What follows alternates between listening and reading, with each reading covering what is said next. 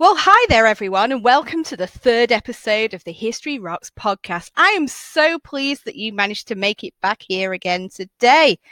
I want to start with a really good joke that was sent in by one of our listeners, Susanna.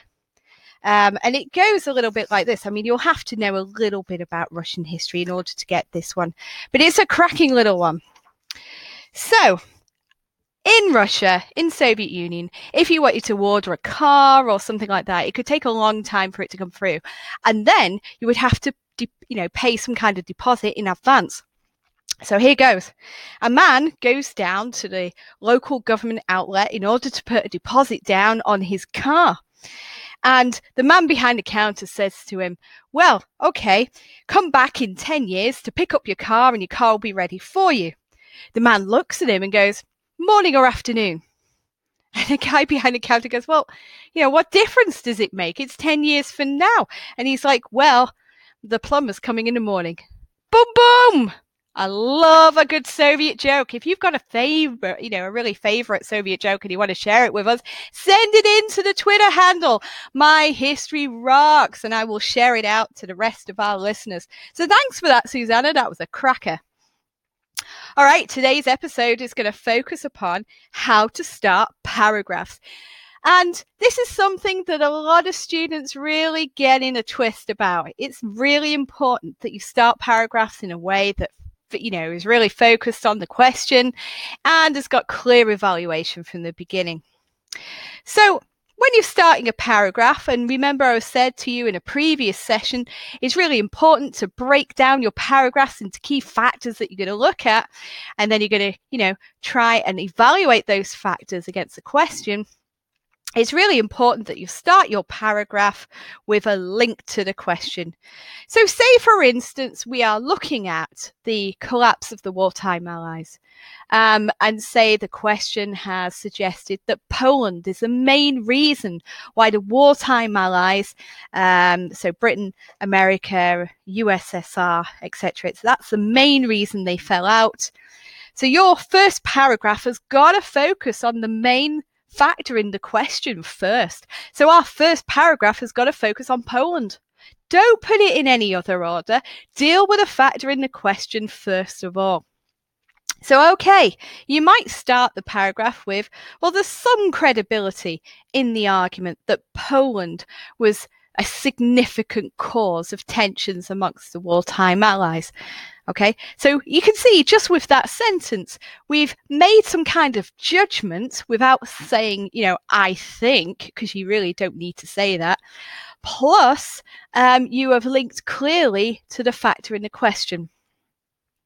I would then add something like, evidence to support this view would include.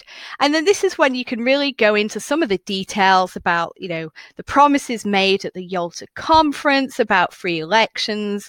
And then you can talk about, Stalin and his support for the Lublin government. And you can talk about the Allies and their support for the London Poles and how those differences came about and so forth, making sure that you're constantly linking that evidence to the question itself. So notice how this is a better approach to starting paragraphs off, rather than starting with something like, well, in 1945. I can usually spot a narrative paragraph by the fact that it starts something like that. It starts with a date. It starts with a description of what has happened. Now, that is the stuff of narration. This is description. So opt for something where you're making a judgment on the factor in relation to the question, and always deal with the factor in the question first. For following paragraphs, a good way to start then, in order to access those higher level marks, and this is particularly true for those students out there who are doing AQA, compare your factors together. Compare your following factor to the one in the question and make some assessment then about how it is more or less or of equal importance to it. And this is showing, again, a level of rank ordering within your essay, which is a really high level order. Of course, you've got to go on and justify why you think that. We might talk about that later in the series. But by doing that, you are clearly linking to the question, you're leading with the analysis, and you're making some form of judgment right at the start. So by doing this, you can clearly see there's strong judgment from the beginning. And I've said to you before that in order to get into those high levels, you need sustained judgment. So in summary, drop it when you're saying in 1945. Stop doing that.